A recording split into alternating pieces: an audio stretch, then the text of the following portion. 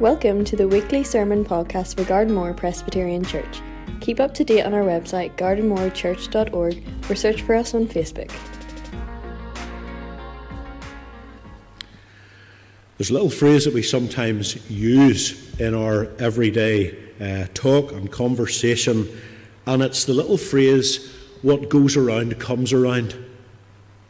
And by it we mean that we're kind of consoling ourselves, aren't we, by saying that what they have done is going to happen to them.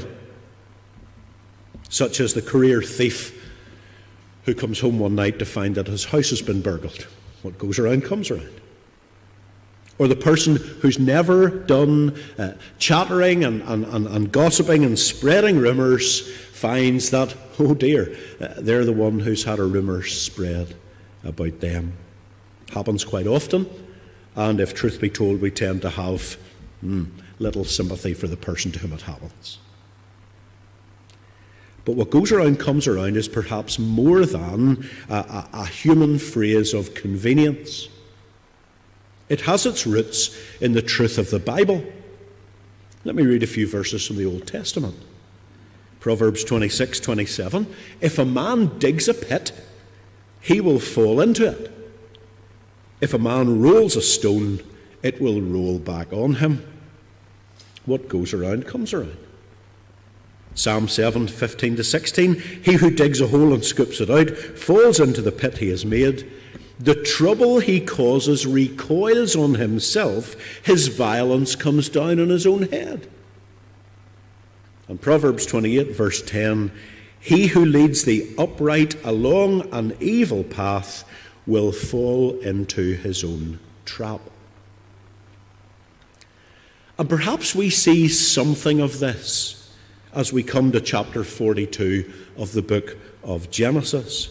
Pharaoh's dreams, interpreted by Joseph, about the predicted plenty have turned now into the years of foretold famine. And that famine was not simply limited to Egypt, it was an international famine, as verse 5 tells us.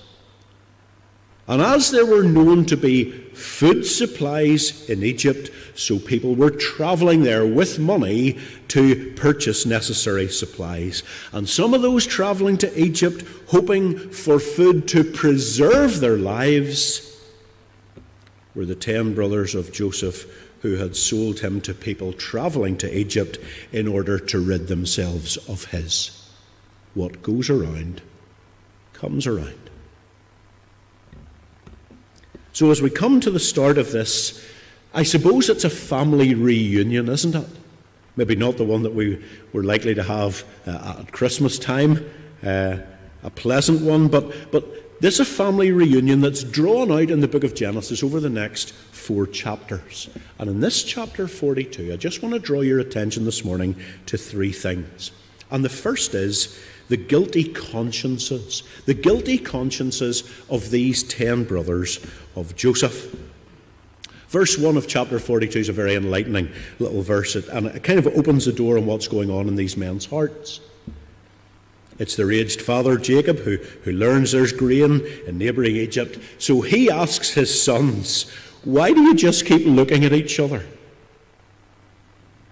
Why do you just keep looking at each other? You see, people who have secrets to hide very often do that when something triggers those hidden memories. There's grain in Egypt, the father said. And the eyes around the 10 brothers go from one to the other. Egypt? Egypt was where those merchants were going to when we sold our brother to them all those years ago. Egypt? Go there to find food? I don't like it. That's what they must have thought as they furtively looked at each other across the room. The mere mention of Egypt seems to have begun to prick their corporate guilty consciences. Pricked again when, after arriving in Egypt and accused of being spies to the then unknown to them Joseph, They make verse 13 the very first mention of their brother in public in a very, very long time. Verse 13, your servants were 12 brothers, the sons of one man who lives in the land of Canaan. The youngest is now with our father, and one is no more. They'd planned his death. They'd sold him like an animal. They'd concocted a lie to tell their father he was dead. And the irony here is that the one who is no more is actually standing in front of them, listening to absolutely every single word that they say. But that's not all. Their consciences are roused still further when in verse 27, as they've returned home, they find this silver in each of their bags. They'd gone there to Egypt with silver to buy the grain. They were filled with grain. They get back, and there's silver still in their bags. And what's their response? Is it, oh, there seems to have been a terrible mistake? No, it's not that. Is it, oh, well, that's nice. They haven't even charged us for the grain. They've given us our money back. No, it's not. This time, as their guilty consciences are unsettled still further, look at what they put it down to. Verse 28, divine retribution. What is this that God has done to us? That's their first thought. God is at work here in the pricking of these men's consciences, as 20 years of lies and deception is now beginning to be uncovered, and 20 years of callous hardness of heart is now beginning to be softened. What a gracious God we have. And if this chapter teaches us anything, then surely one of the things it teaches is not to despise a guilty conscience. Do not despise a guilty conscience. Now, that's not the message we get from our society today. Far from it. We're told by psychologists and secular counsellors today we're not to feel guilty about anything, because guilt is something negative, and we need to release ourselves from the chains that feelings of guilt place upon us. That is utter nonsense. Feeling guilty about something that you have done that has been wrong, that has caused damage to others and grieved the Lord, can be the start of one of the most liberating and emancipating things in the world. Indeed, it can be eternally liberating if it leads on from there to an outpouring of repentance and a restoration through Christ to God, and indeed a restoration of relationships against whom we have offended. And that's exactly what's happening here to these 10 brothers of Joseph. Now, the full story is yet to be revealed. We'll see it in the chapters to come, but it begins here with their consciences being dealt with and the coming to the surface of deeply hidden sin that had lain there for a long time.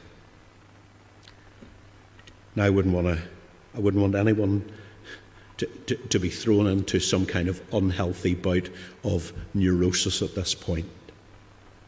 But I wonder, is there anyone listening to this sermon and for you there's been some kind of cover-up in your life? And for a long time you've harboured secrets that need to be brought out into the open before God? Have you consciously suppressed those feelings of guilt, and as you've done so, you've found no peace whatsoever in doing so, and you know deep in your heart that the only way to be released from your conscience that never stops speaking to you is to turn to the Lord and to take those steps to put right what you know to be wrong. Is that easy? You bet your life it isn't easy. You bet your life it isn't easy. It takes an enormous amount of courage to do that. But the rewards can be life-changing and God-honouring. Do not despise a guilty conscience in yourself or in someone else, but rather see it as it was here, as a first step in God's means of bringing healing and peace to troubled lives and troubled hearts. That's the first thing then, guilty consciences. Second thing in this chapter is the merciful way in which Joseph deals with his brothers. And these brothers who have treated him so harshly. That's why I read Psalm 103 verses 9 to 10 at the start. He will not always accuse, nor will he harbour his anger forever. He does not treat us as our sins deserve, or repay us according to our iniquities. Now those verses are speaking about God, of course. They're speaking about his love and his patience and his long suffering and his forgiveness and his mercy for sinners such as ourselves. If we're guilty before him, but he chooses to love us instead of punish us and treat us with grace when he would easily apply his justice, he can do that. Of course he can.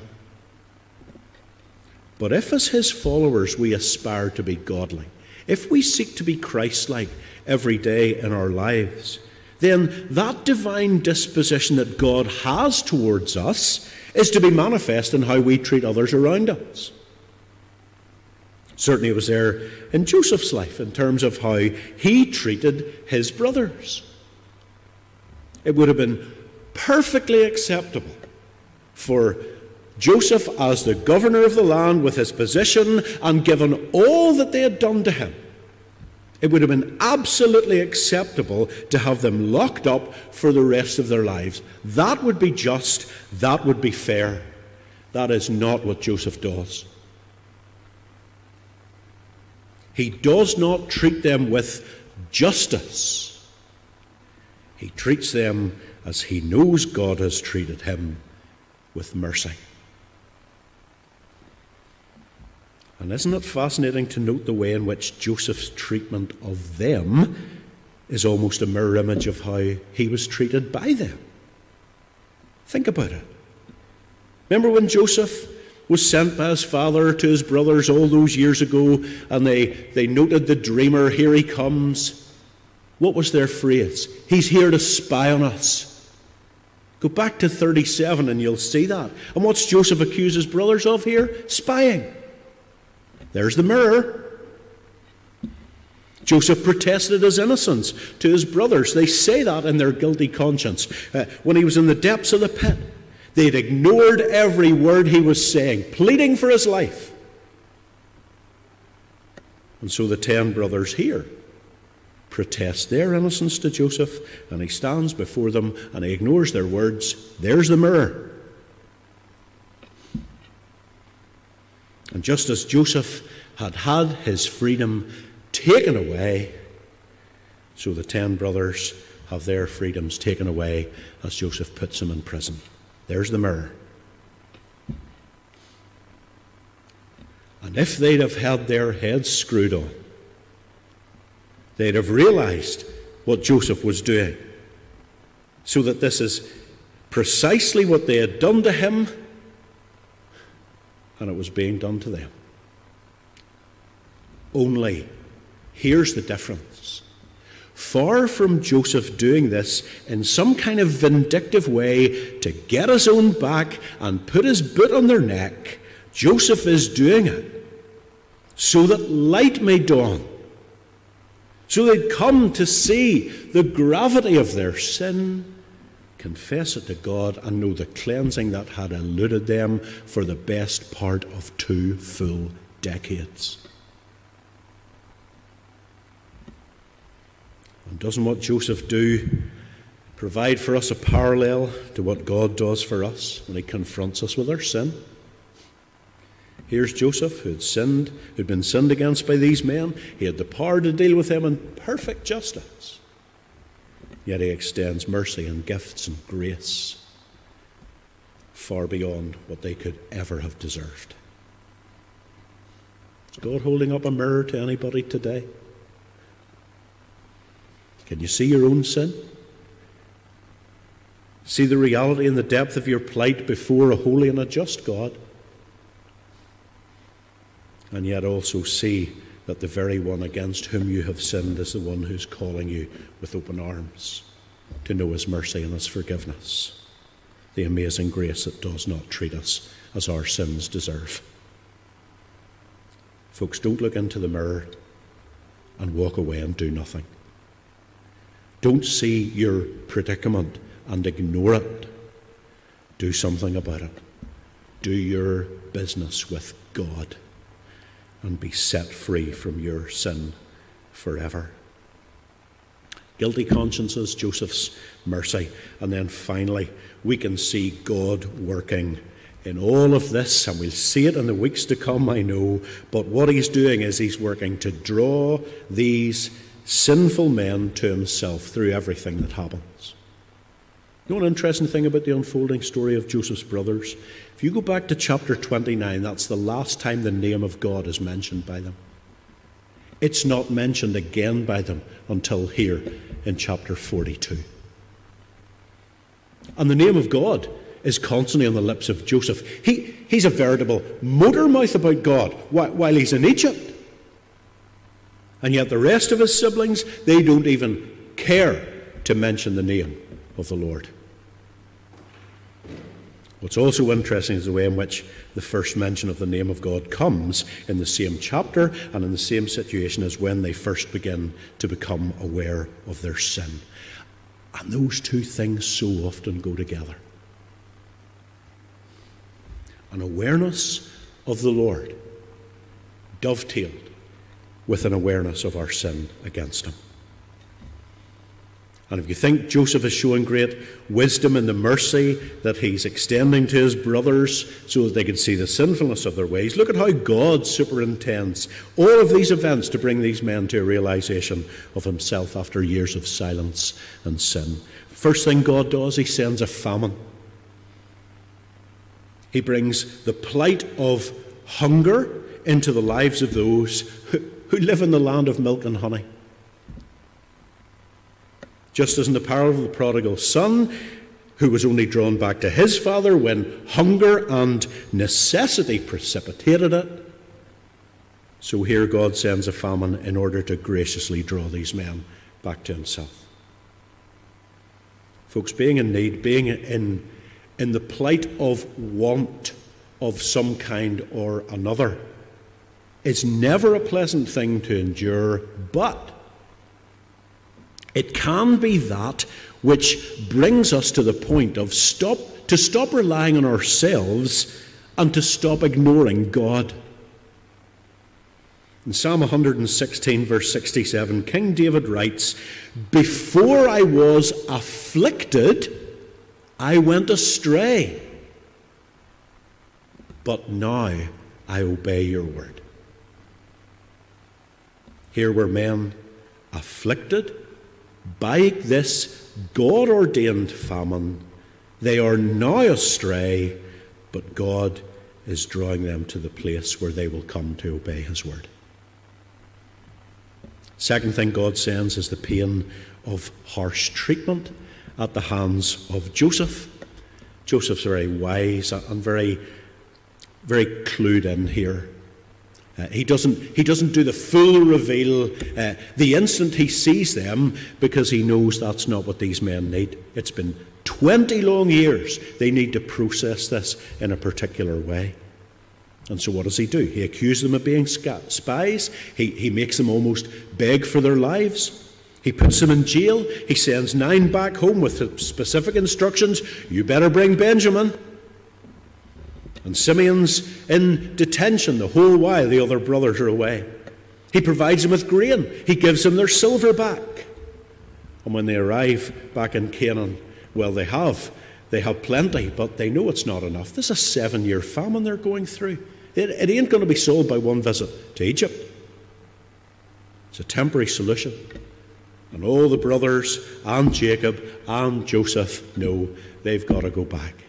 They've got to go back. What a rigorous lesson that God is teaching them here. But once again, it is ultimately for their redemption and restoration. And sometimes that happens to us. God can use the pain of our lives to make us see things in a way that we hadn't seen them before, and realize that it's only when we turn to God in the deepest of our needs that we see him to be the supplier of all that we truly need. My mum was content whenever we were young to let my father take us to church. And he would go out on a Sunday morning with 5 youngsters following along behind, and it would be he who would take us to Sunday school and to worship. He saw the benefit of having us children engage in church life, hear the gospel, and learn the things of God. And he did that dutifully and diligently. It was only when my father died that pain of loss that my mum felt spoke deeply into her grieving heart. It wasn't long after my father died that my mum started to go to church, that she came under the witness of a faithful lady who loved the Lord, who prayed for her and encouraged her. And she went to church and she heard the word and she heard the gospel. And it was about a year after my father died, she gave her life to the Lord. And from never coming to church, she never missed worshipping her Saviour for the rest of the 29 years of her life. Sometimes it's the pain of life that God can use to bring us unto himself. And the third thing God does is he makes them return to their father for a second time without one of his sons. Jacob says that. They go back without one of their brothers, and this time there's no way they can cover up what's happened. They're forced to be honest about everything that's gone on. And what this does, did you notice? They're forced to be honest, and it brings to the surface something that had never been seen before. It brings to the surface this courage and this bravery from Reuben, verse 37. He puts himself forward. And he says, I promise I will protect Benjamin on my return trip.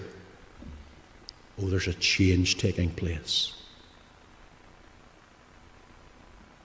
Brothers used to be men who only looked out for their own interests, and they simply got rid of one of their brothers in order to do so. And now they're looking out for the welfare of one of their brothers, and even putting their own lives on the line to do so. And all of this is the result of God's sovereign ruling of all the events of their lives, and they don't even know it. That's the amazing thing. They're unconscious of it. Oh, they've begun to consider God, yes, but all they think about is his judgment, and they're expecting the worst. But God's working to bring restoration and redemption to these sinful men in the most wonderful outpouring of grace. Men who, from what we know of them thus far, most certainly do not deserve it. But that's grace, isn't it? That's exactly what biblical grace is. It's God's goodness, it's God's blessing poured out upon those who are absolutely not worthy of it and never could be worthy of it. Jesus died while we were sinners, at enmity with the very one who created us and given us life. And in his sovereign purposes, he breaks into our lives to speak his word and draw us to himself. Now, the story's not over yet. We're only part of the way into this family reunion. There's so much more to come in the chapters that follow. God willing, we'll look at them in the weeks and months, probably extend to way beyond Christmas. But for now, Joseph's plans are in operation, and more importantly, God's plans are in operation to reveal to these men and to everyone the power and the fullness and the amazing wonder of his workings, of his gracious, forgiving, and reconciling love. Let's come to him in prayer. Let's pray. Father, so much that we've been able to glean from this passage, but so much that we haven't. We pray, Lord, you would continue to encourage us in this amazing story of a man who, from his very early years to his death, speaks to us of your love and grace, of your workings in people's lives, of your sovereignty and rule, not just over one man, but over the nations, and how you can superintend things so that your will is done on earth as it is in heaven. So bless your word to us today, and God willing, in the weeks ahead, as we turn to this wonderful story of the life of Joseph. And all this we ask in Jesus' name and for his sake. Amen.